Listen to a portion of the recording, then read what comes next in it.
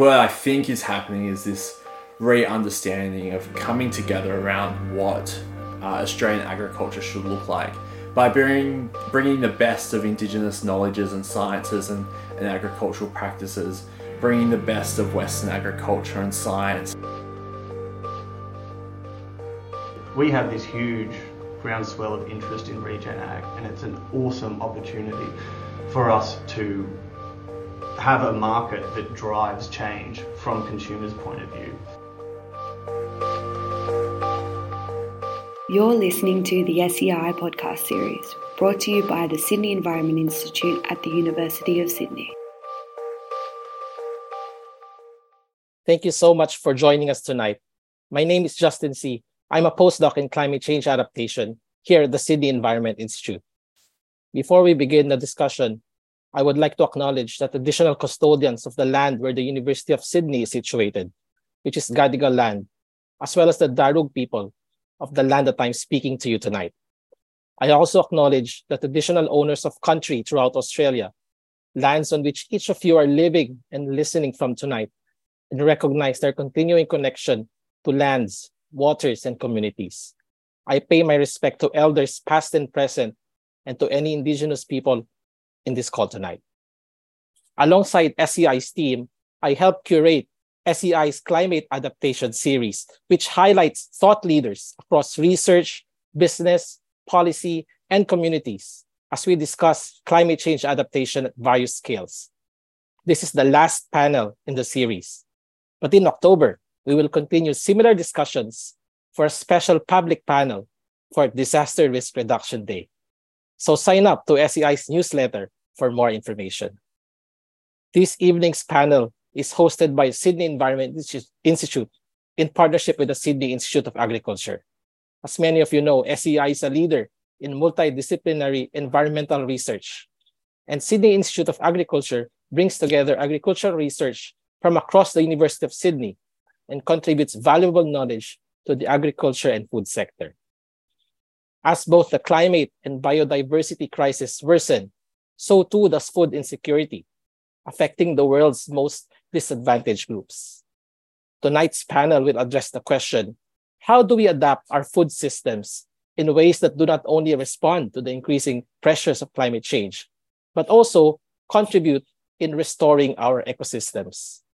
While the agriculture industry is a key contributor to climate change, tonight's panelists will focus on the opportunities and challenges of regenerative agriculture as a way to improve soil quality, increase biodiversity, and contribute to mitigation and adaptation efforts. So without further ado, I would like to introduce the chair of tonight's panel, Dr. Rebecca Cross from the School of Geosciences at the University of Sydney. Rebecca is a rural and environmental geographer with a keen passion for understanding how local knowledges and innovation can be harnessed for sustainable, regenerative, and indigenous transitions to agriculture and natural resource management. Welcome, Rebecca, and our speakers. Thanks for that introduction, Justin, and good evening, everyone. And thank you for joining our webinar tonight. I'd also like to pay my respects to the Gadigal people on whose unceded sovereign country I beam in from tonight. I want to acknowledge that Aboriginal and Torres Strait Islander people have cared for and continue to care for country in ways that we must all learn from to adapt to an uncertain future, and in fact to ensure that there is a future for generations to come. So tonight we present an enriching conversation about adaptation in the agri-food sector, a sector that faces a multitude of complex, interwoven sustainability challenges. We will explore adaptation to climate change and ecological loss, as well as adapting to shifting societal values, including consumer demand for healthy and ethical products. And furthermore, the need to examine and critique the food system's level of diversity, inclusion, and equity. To fuel and drive this conversation, we have three brilliant panelists joining us tonight. First up is Josh Gilbert. So Joshua Gilbert is a Worimi man and senior researcher at the UTS Jumbunna Institute of Indigenous Education and Research, and is completing his PhD at Charles Sturt University, focusing on the post-colonial involvement of Indigenous peoples in Western agricultural systems. He was recently recognised internationally for his work and announced in the inaugural 50 Next, People Shaping the Future of Gastronomy cohort. Second up is Will Thorncraft, a super passionate young farmer. Will is 30 years old and married with one child with another on the way. He and his wife own 350 beautiful acres near Dubbo, where they raise free-range pigs, free-range chickens and organic lamb, and they also conduct soil carbon farming. Will owns a business called NextGen Regen, which aims to help produce the next generation of regenerative farmers who focus on producing chemical and drug-free, nutrient-dense food naturally while helping to improve the environment and landscape. Third up is our own Dr. Tom O'Donoghue. Tom is a postdoctoral research associate at the University of Sydney. Having completed his PhD on regenerative agriculture and farmscape function, Tom is now looking for digital ways to quantify the rebuilding of natural cycles in our farmscapes through regenerative management. By working with many biological and digital hands of all shapes and sizes, his work seeks to lighten the load of some of the biggest challenges facing humanity. So we're going to have a good panel discussion, followed by some time at the end to address some of the questions that you've already sent in. So thank you to those who have sent some in. But to get us started, and as Justin mentioned, regenerative agriculture is a bit of a focal point for our discussion tonight. So for those who are not familiar, regenerative agriculture aligns with the principles of agroecology. And that is, just as the word suggests, the integration of agricultural production and environmental conservation on the same patch of land rather than on separate patches of land. It is viewed as a much-needed paradigm shift in agriculture because it prioritizes ecosystem complexity and functioning and enables farmers to glean a harvest from the promotion of soil health, biodiversity, and general abundance. While the principles are clear, the farming and business practices which constitute regenerative agriculture are debated. There are also questions as to how and whether, in our current context, regenerative agriculture can feed the world, and what regenerative agriculture means in light of industrial food production, which underpins our current food system. Can large-scale conventional agriculture transition to being regenerative? Is regenerative agriculture the adaptation we need? What are its limitations? And who is or should be driving an adaptation agenda? Unpacking these questions tonight are our three fabulous panelists who will be sharing their insight, knowledge, and critique. So to get us started, I'd like to invite each of our panelists to respond to this next question. So maybe starting with Will, what do you think are the major transitions needed in agriculture to adapt our food systems to climate change? Yeah, thank you, Beck.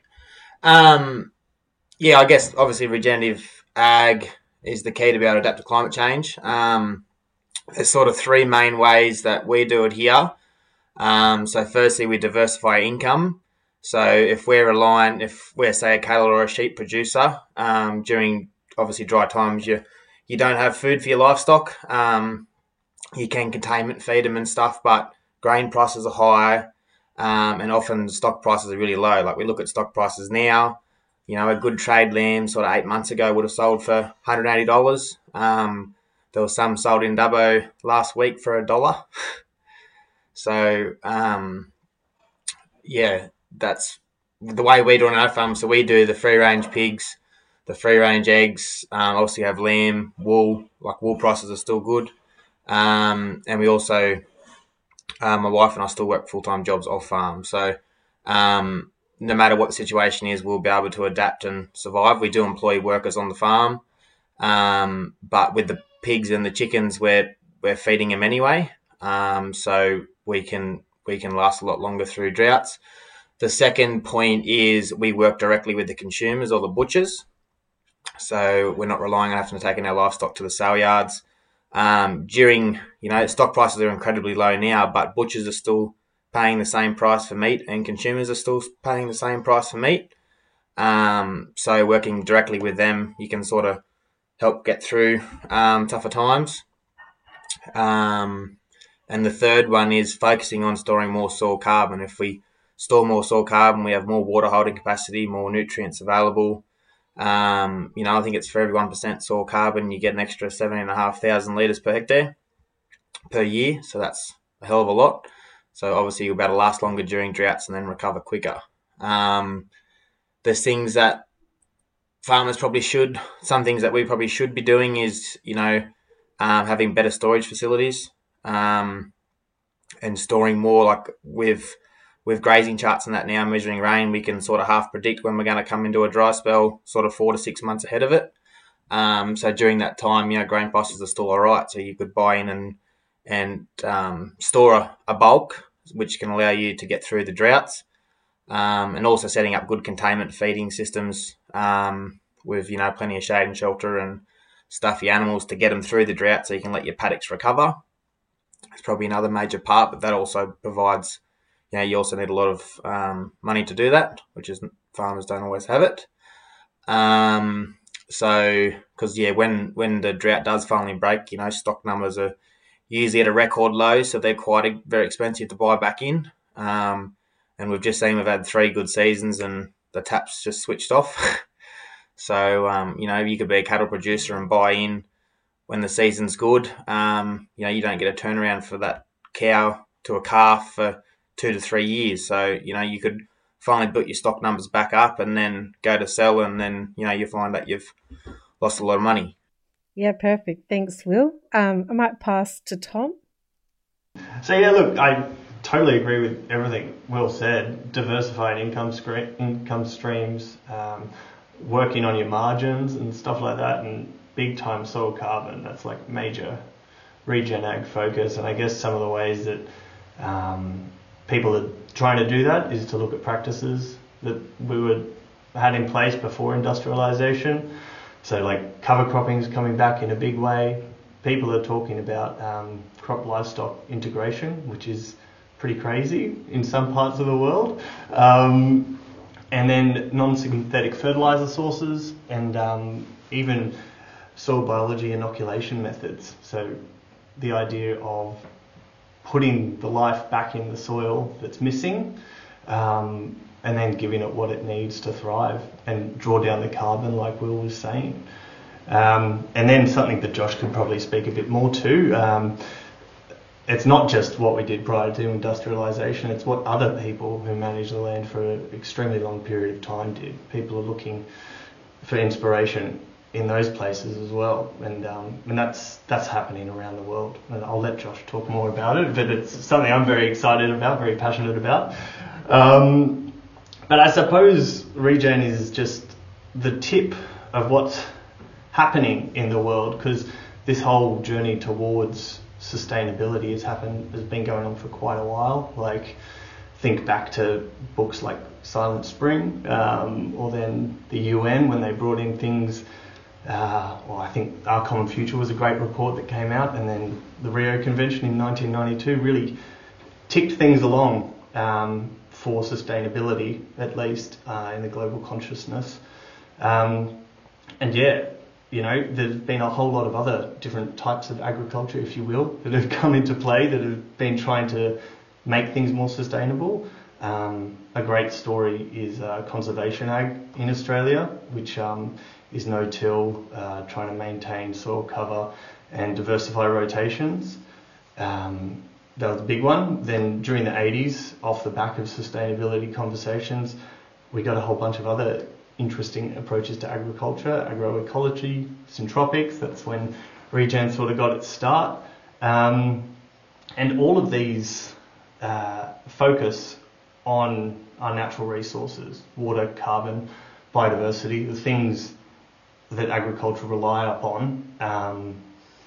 And I guess the difference is the focus that they put on maintaining productivity, which is sort of where we're at the moment. We need to feed the world, but we realise that the things that are feeding the system that feeds us are becoming much more variable, as Will was saying, and that's where it comes down to what the individual land manager can do to bring these practices into the system to get the goals that they want. so that we can all go forward. Yeah, I think that's sort of about it. I suppose one thing that I haven't mentioned is that organic agriculture was sort of probably the first break. That occurred a bit further in the past. But these are all different approaches to agriculture and approaches to sustainability. Wonderful. Thanks, Tom. And we'll pass over to you, Josh. Yeah, thanks, Beck. And can I start by acknowledging country, paying my respects to elders past and present on these lands, on Worimi Barre, Worimi country here in Gloucester, and extend that to where everyone's joining from tonight. I think for me, this is and I think Tom kind of, shared this kind of story of what's happening here on this country, that what we're kind of doing really is working towards a broader perspective of what Australian agriculture should be or could be into the future. I say that for a few reasons. I say it to start off with by thinking about the way in which this country and the many countries across Australia were kind of developed and formed and created food systems by Indigenous people, and the success that Mob had right across the country in developing food systems that were so localized and so perfect with this environment. Some of the early literature from just down the coast, down around Newcastle area, for instance, tells of these stories of Mob going down and swimming and getting 2 crayfish, one in each hand, bigger than your fist, to feast on. And that's the kind of environment that we had here.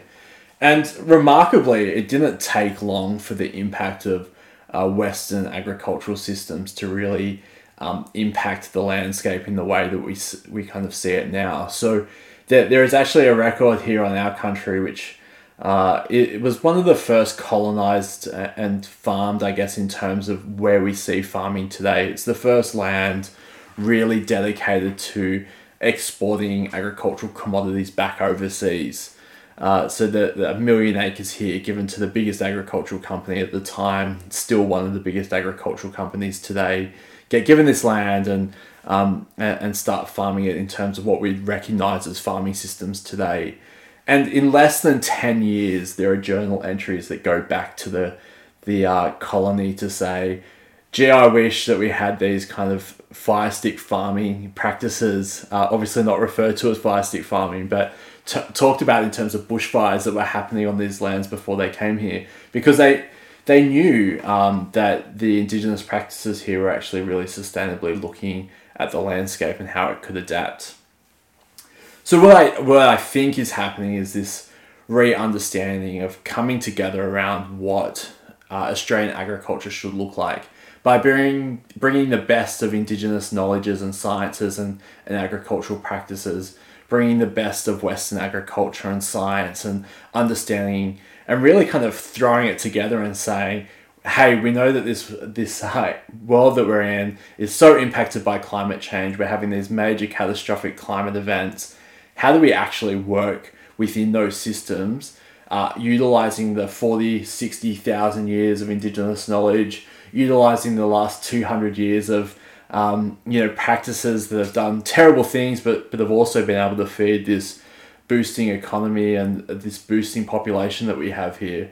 And then we look out into the future and say, we're going to keep having these challenges. How do we actually work together to make sure that we can continue farming into the future? So that for me is where I think we are, and well, I think Regen is starting, as well as all the other practices Tom mentioned.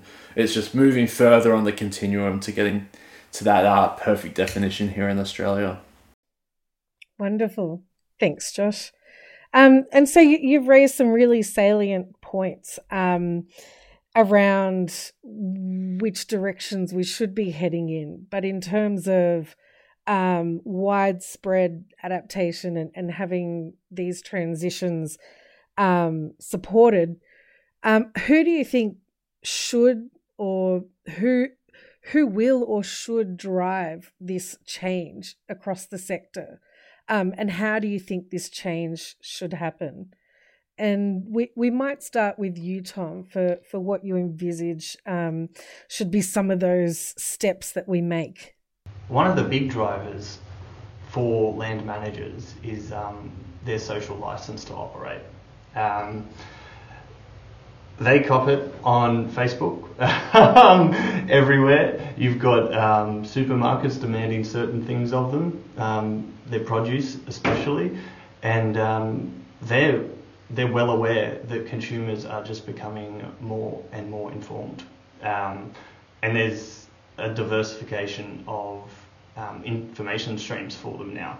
You know, you've got the supply, you've got point of sale, you've got industry bodies, you've got lobby groups, formal ones and then unofficial ones all over social media. And I suppose that those drivers are, well, one, they're getting back to the growers, the farmers, but they're also coming back to corporates. And if you do a bit of digging, you can find that there are a lot of major corporate agriculture companies that are going down the regen path. Cargill and General Mills are big grain buyers in the States, and they're both investing heavily in regen ag. They're actually forking out cash to help farmers transition, which is pretty incredible in their major production regions. And then some names that you might be a bit more familiar with, Ralph Lauren, Wrangler, Patagonia are all really getting on board with regen products. And, you know, depending where you're living in Australia, you might frequent a Harris Farm supermarket, and you'd probably notice that they've got a lot of regen produce on the shelves there. I think it's really excellent that this market has developed. And, you know, Will's sourcing his own markets, and that's what a lot of producers are having to do. But now that you've got places like Harris Farm who are providing that food for everyone, there are ways that growers can get into a market like that. But I guess the next question is going to be, how do we know that people are buying the same thing when they buy their regen produce? A couple of people have already thought of answers to this too. One is affiliated with Patagonia, that's a Regen Organic Alliance in the States, and then there's the Savory Institute, which is a holistic, Alan Savory came up with holistic grazing, and they've got practice and change-based criteria for entry for their certification and things like that, which is a great step. I wonder if maybe they could be more robust. Maybe we can have a chat about that later. Don't have time right now. But, you know, even if they are as robust and they're great and that's the way forward, I suppose one of the main things that we need to be concerned with is that we have this huge groundswell of interest in regen ag, and it's an awesome opportunity for us to have a market that drives change from consumers' point of view. And the only thing that I really want to be worried about at this stage is the idea of greenwashing. So you could take something like organic agriculture, and a lot of people will probably notice that you could buy an organic product in a shop, or, you know, maybe when you're not in the fresh produce area, you could be looking at labels that say eco or they say natural, and that waters things down a little bit. And that confusion is an excellent way to discourage engagement, because when people have to make decisions quickly, sometimes it all gets a bit too hard. So that's sort of my wrap. I think we as consumers are generating markets, and I just would really like it to make sure that that doesn't disappear. But I mean, Will can tell me much more about that, I think, as someone who has to sell things into markets. I'm just an academic. Thanks, Tom. Yeah, Will. So what does this look like from your perspective as a producer trying to generate those markets? I think it is tough. Like, we've had a hard time trying to sell our pork. Obviously, they cost a lot more to produce because we're moving around the paddocks most weeks, setting up electric fencing, moving waters. There's more time and labour associated with growing it compared to in a shed. And obviously in a paddock, they run around and eat grass and eat all different things, so you don't get the growth rate out of them in a paddock as you would in a shed. So they cost a lot more to produce. And the butchers, I think, that I work with get it, and when they taste it, there's a big difference. But our pork might be quite fatty because they're darkest, like they're black-haired pigs. Bit of the hair shows up in the meat where white pigs it doesn't, but white pigs can't really handle being outside. But because it doesn't present as well as shed-raised pork, and people walk into the store with $50 and they see a $9 pork chop and then an $18 pork chop, they generally go for the $9 pork chop. Obviously, Dubbo's probably not an area, like not a foodie area either. Like if we're in Sydney or Mudgee or Orange, you'd probably be all right. But I find it quite hard. But we do the free-range chickens as well, which at the moment's really good. The fact that the governments have brought in that they're going to be banning caged eggs. Obviously, Woolies and Coles said they're going to ban in the next 2 years. The price is going to go up to $10 to $15, which, I think a big driver of it is government as well. And that's going to put the prices of eggs up. And to give you an idea, we're selling them at $6.30 a dozen now. So if we were selling them for $10, that'd be awesome. Like I'd go get more chickens and more farms, and we love having them on the paddocks because they're fertilizing it all for us, and we're moving them every week, and they're nice, clean animal, beautiful egg, and it's the demand's there for it. There's a big difference between a caged egg and a free range egg. But yeah, like the same with the lambs, can be a bit harder to sell. Like with the pork, we did the QR code, tried to show them that, they're out in the paddocks, they're natural. That's all. We don't use any chemical sprays or synthetic fertilizers. We're rotating around, and they're on green grass, there's bush, there's shrubs, and yeah, like not many people actually scanned it and looked at it. So we've sort of cut back on our numbers of pigs and gone more into chickens. But yeah, and we've been trying to speak with Woolies. We've spoken to Harris Farm Markets. We've spoken to like Feather and Bone, which are another good company that support farmers like us, but they just can't sell enough of it. They already got their producers that do it, and there's not enough people buying. And consumers are the key, and educating consumers is the key too. I think that's a big driver. The information's out there. If we, in 2021, David Attenborough did that speech in front of all the world leaders and pretty much said we've got one generation to sort of fix what we do. And from that, and he demonstrated the need to be drawing down carbon as our carbon levels are quite higher. Australia initially agreed 28% reduction by 2030. And then with new government, I think they've boosted up to 43%. So how's it all going to get drawn down? And we're doing the carbon, but there's very, very few people in the area who are doing it. So our goal is, if governments and that are pushing this carbon stuff, which they're starting to now, we're hoping to be the first ones to brand our product as carbon positive. So then that can hopefully attract, the people that are worried about the climate and whatnot. But yeah, the thing is, industrial ag's allowed us to produce cheap food. So, and people have got so used to buying cheap food that, hang on, why am I paying double for this now? Things are already tight, but it's quite interesting. People have been going nuts on buying Isa brown hens at the moment. Going, I'm not paying $10, $15 for eggs. I'm going to grow my own, which I think is really good. So yeah, I just think it's got a long way to come. Again, consumers are the key to it. Like, there's lots of good stuff out there. It's just not getting enough attention. And Kiss the Ground on Netflix is probably the biggest controversial documentary, which goes against industrialised ag. And the industrial ag people sort of won't look at it or agree with it or do anything, and then they just keep doing what they're doing. If consumers can change, and the regenerative farmers that are doing it right, if they can get rewarded for it, that might encourage other farmers to jump on board and go, oh, righto, yeah, this is the go.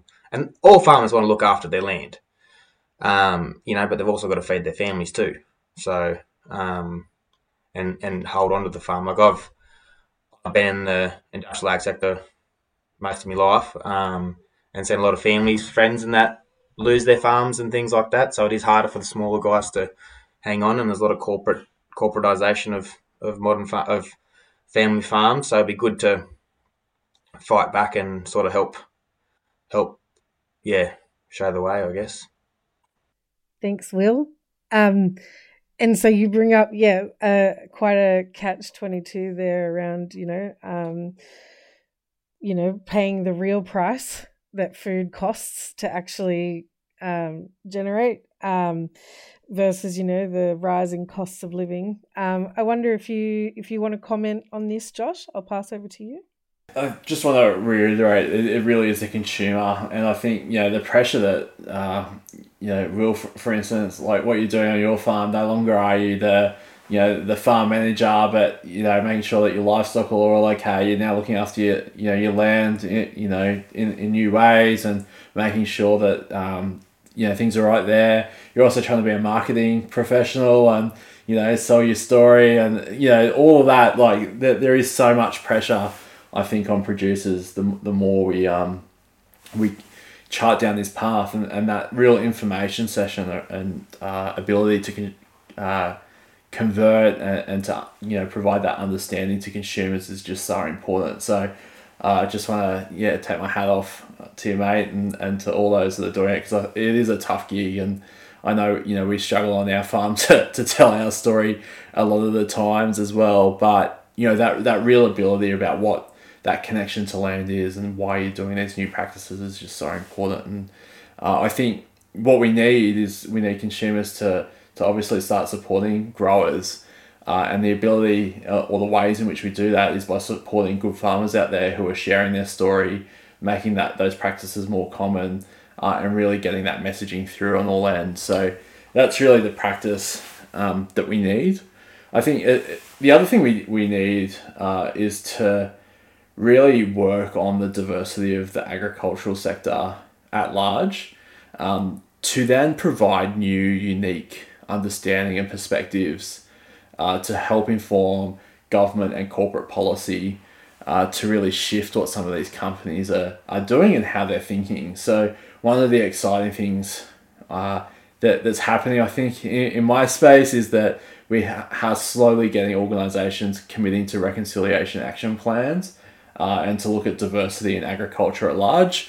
And I hope that will kind of raise or provide the ability for young mob or diversity right across the spectrums to come in and start questioning some of agriculture's practices, and really start saying, well, how do we connect with consumers who don't fit the mold, or what are those stories that we need to be sharing? I think all of that's going to keep not only promote and build our social license, but also make sure that we're connecting with consumers in new and unique ways.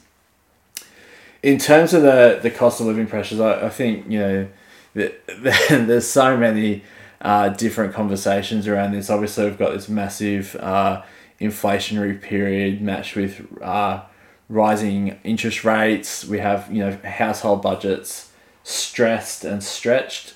But what I think we should be doing is providing incentives for farmers to go down these pathways, giving them the prop up or the leg up that they need to continue going down that, so that they can produce affordable food. And really, I think I use the term affordable food not to say it should be cheap, because our food shouldn't be cheap.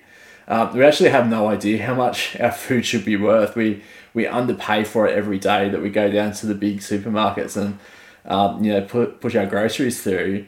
And what we need to be doing is actually having that relationship with the farmer, really understanding what they're doing on their farm, why they're doing it, having that yarn with them, and actually giving them a fair price for their food, what they've worked out to be a fair price, rather than what somebody's been able to haggle or negotiate by a bulk load down to the supermarket warehouse and trying to put the pressure back down on the farmer. So that's the shift that needs to take place. We do honestly need to pay more for our food. We do need to build those relationships. And the only way of doing that is supporting small local farmers who are doing it really well, and making sure that they're propped up so that they can feed their families while taking a bit of the pressure yourself as a consumer. Thanks, Josh. Thanks all. So I guess off the back of that conversation, what are some changes that you would like to see reflected in policy to actually, facilitate some of these shifts? What do you think are the key opportunities for adaptation, or going beyond that, even transformation of the whole agri-food sector? Will, do you want to start with that question? Yeah, I think like the new income streams with carbon credits and offsetting ecological ag, and these biodiversity credits and stuff. Like we've obviously looked into the carbon credits, but with the biodiversity credits and that as well. Like if farmers can see people doing it and see that there's money in it and there's opportunity for them and stuff, that sort of income stream will help them through droughts and that as well, and tougher times. And I think like adapting and getting farmers to work collaboratively. So if, like for instance, we're trying to do the NGR brand, and once we prove our points, we'll help other farmers market it under that brand, and then you create awareness of that brand. So when people see the brand, they support it and understand it.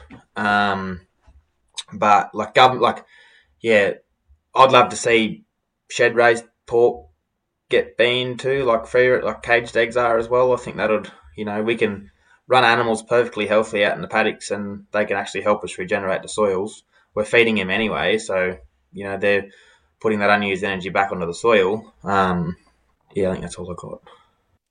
Yeah, no, all good. I mean, that working collaboratively and realizing new income streams through payments for ecosystem services that help you offset the cost of producing, food that is regenerative. It's perfect.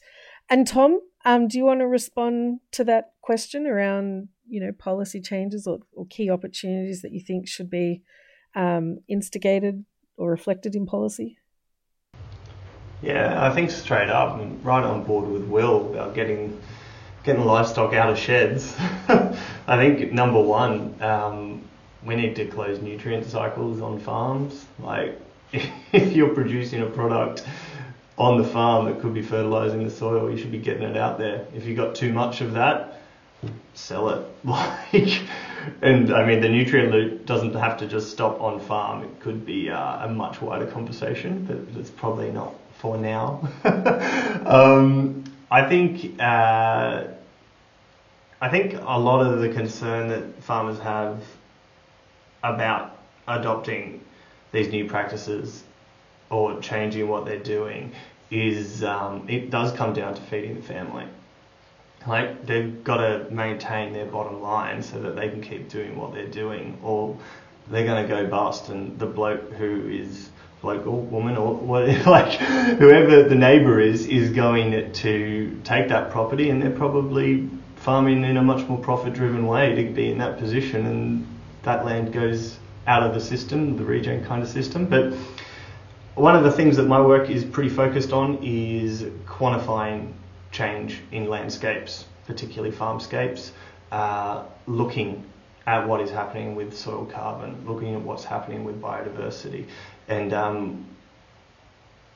at the moment, there's a big drive for farm digitisation, and a lot of that is focused on nowcasting. So tell me how much moisture I have in my soil, tell me how much water I have in a tank or something like that. Whereas we would like to see that start transitioning to monitoring what's happening in response to practices on that farm. And if we can do that, and we can bring people together in a collaborative way, we could use that information to potentially dispel some of the fear that people have about changing their practice. So that's sort of what we're doing at the moment up here in Narrabri. Wonderful. Helping farmers take those first steps to changing what they do and reducing the risk of those transitions. Wonderful. And Josh, I'll pass over to you. I think, fundamentally, government certainly has a role in this, and policy decisions are important. I think so too is the social pressure placed on organisations and big corporations. Certainly, the government shifts are important, but we know while that it plays an important role, that there are kind of struggles that governments have to try and balance. And I think too often that means that there is, whether it be election cycles or other things, it makes it quite difficult to try and balance that out all the time.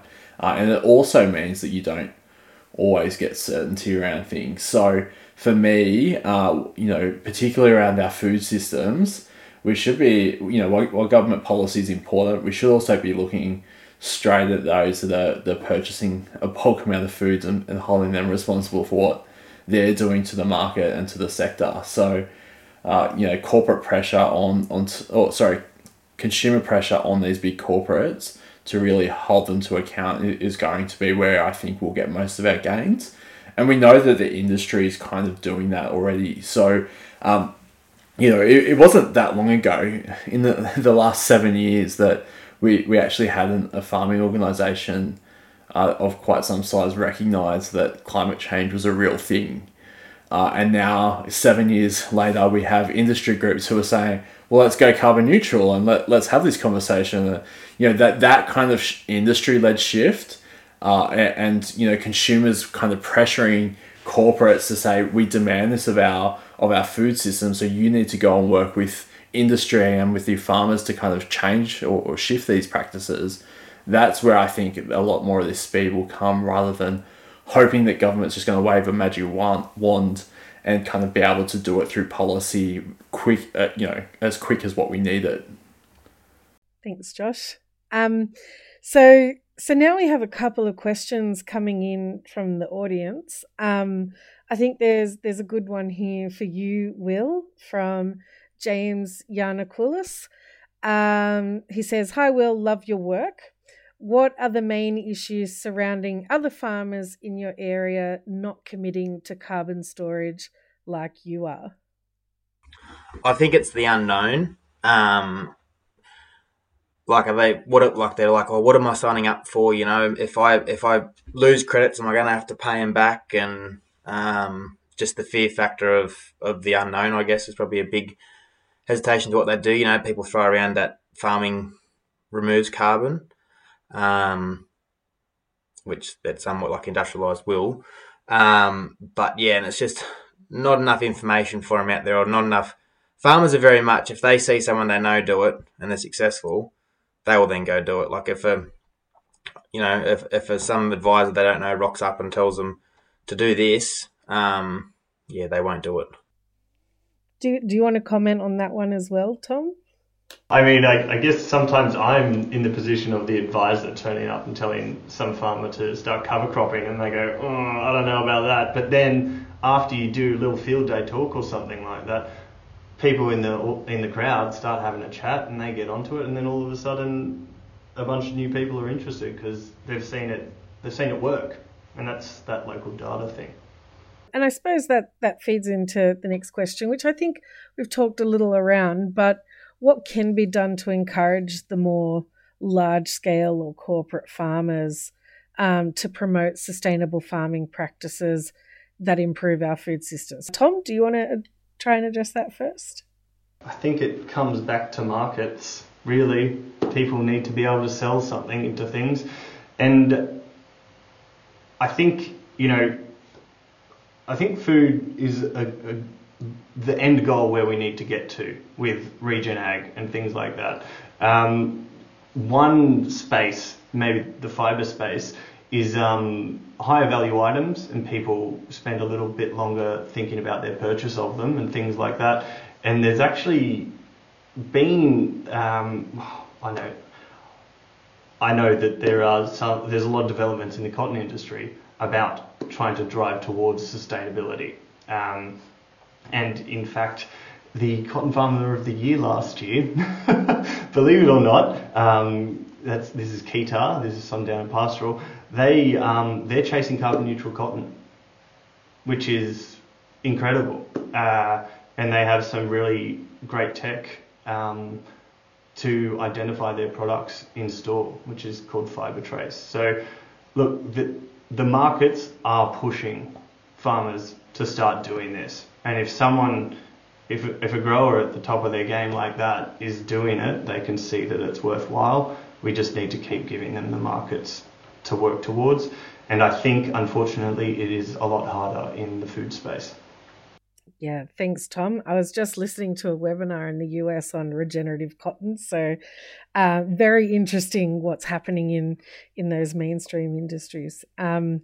So this is one probably for you, Josh. How do you suggest we contend with the political power of big ag, which we can reasonably expect to be mobilised against any calls for the nature of the industry to be changed? How do we challenge the hold they have on the sector? I mean, the dollar's king, unfortunately, but I think that's obviously a really clear indication of people stepping away from practices or transitioning to something that's better or what the consumer feels better. So I think fundamentally there is a role that we as producers need to have around educating consumers quite broadly around what those steps or what are the farming systems that are in place.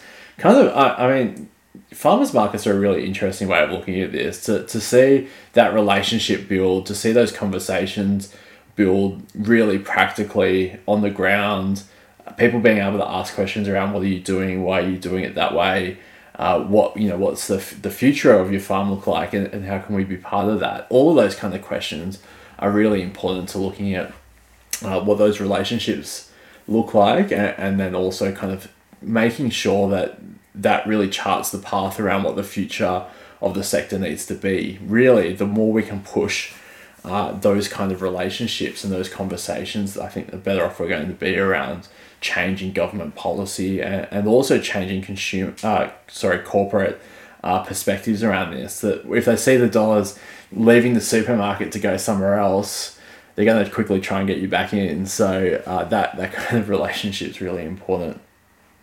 And I suppose there's a question here from Roby, but also a question from Amanda Briggs at QUT around going back to consumers and how they can afford the true cost of ag and how we get that equity at the other end, at the consumer end, so that it's not just those with the high incomes that it can afford to eat well and those with the lower incomes that can only afford the cheaper, less healthier food, less nutrient-dense food as such. I don't know if you want to start with that, Josh, or... I would say I think food's one of those ones that we really kind of aren't willing to have the conversation about. I think we're happy to see our rents go up and criticise landlords, or talk about how bad things are, and I don't say that to poke fun at. I really mean that we see it happen and we kind of are like, okay, that's just what's happening in the environment. We see fuel prices go up and down. That's just a environmental factor that we can't control. But when we see food prices not starting to move, I think we don't actually understand that on the other end of that being produced is a family farmer, trying to work their absolute guts out to make sure that food's there in the best quality it can be. So I think for me, that's really the conversation that needs to be had. That we just came out of this massive great period of time where interest rates were really low, and we were slashing cash around. We weren't paying great money for food then. So it's this kind of shift that we really need to start thinking about. And I think Will kind of shared it earlier. The price for your eggs, Will, you said I think $6.50, hoping to go up to $15. Mate, if you can make $10 a dozen, how great will that be? It saves the consumer a few dollars because they're not spending $15 at the big supermarkets, and everyone's kind of happy. So that's a transition that we kind of need to get to, where we're favouring or providing better support to the farmer that's doing a great thing, that's coming and meeting with us and sharing their story, and we're saying to the big end of town that are kind of saying go and prop in rows and farm how you think these systems should play out, and instead of we really need to penalise them. So that's the kind of I think conversations we need to be having. That I understand people are in a tight financial position, but at the same time, so are our farmers who are struggling to make a buck. who are getting absolutely screwed down on pricing every time that they rock up somewhere to try and sell their produce. And there needs to be a healthy balance around what that looks like.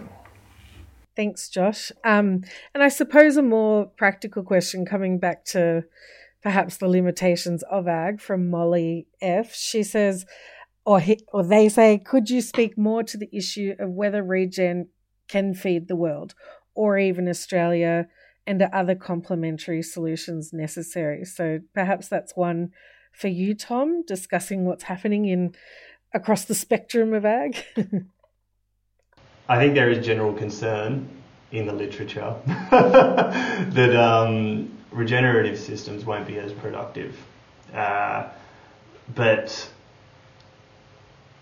I question whether or not we're going to have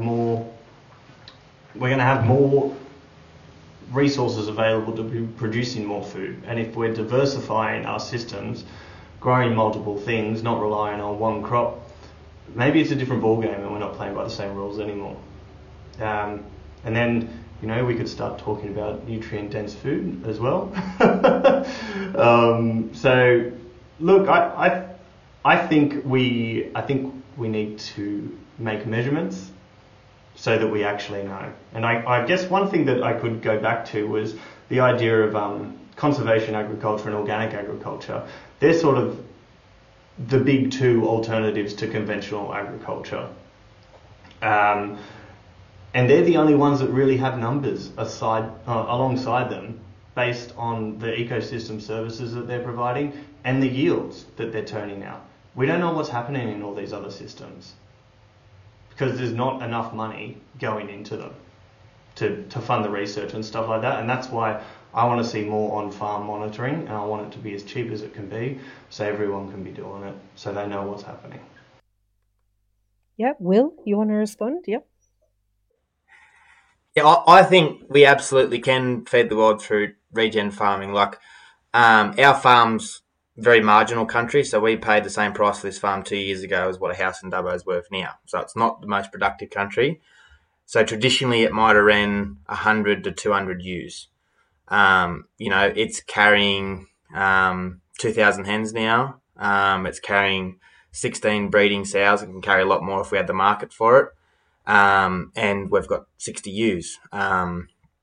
We want to do a market garden in the future as well.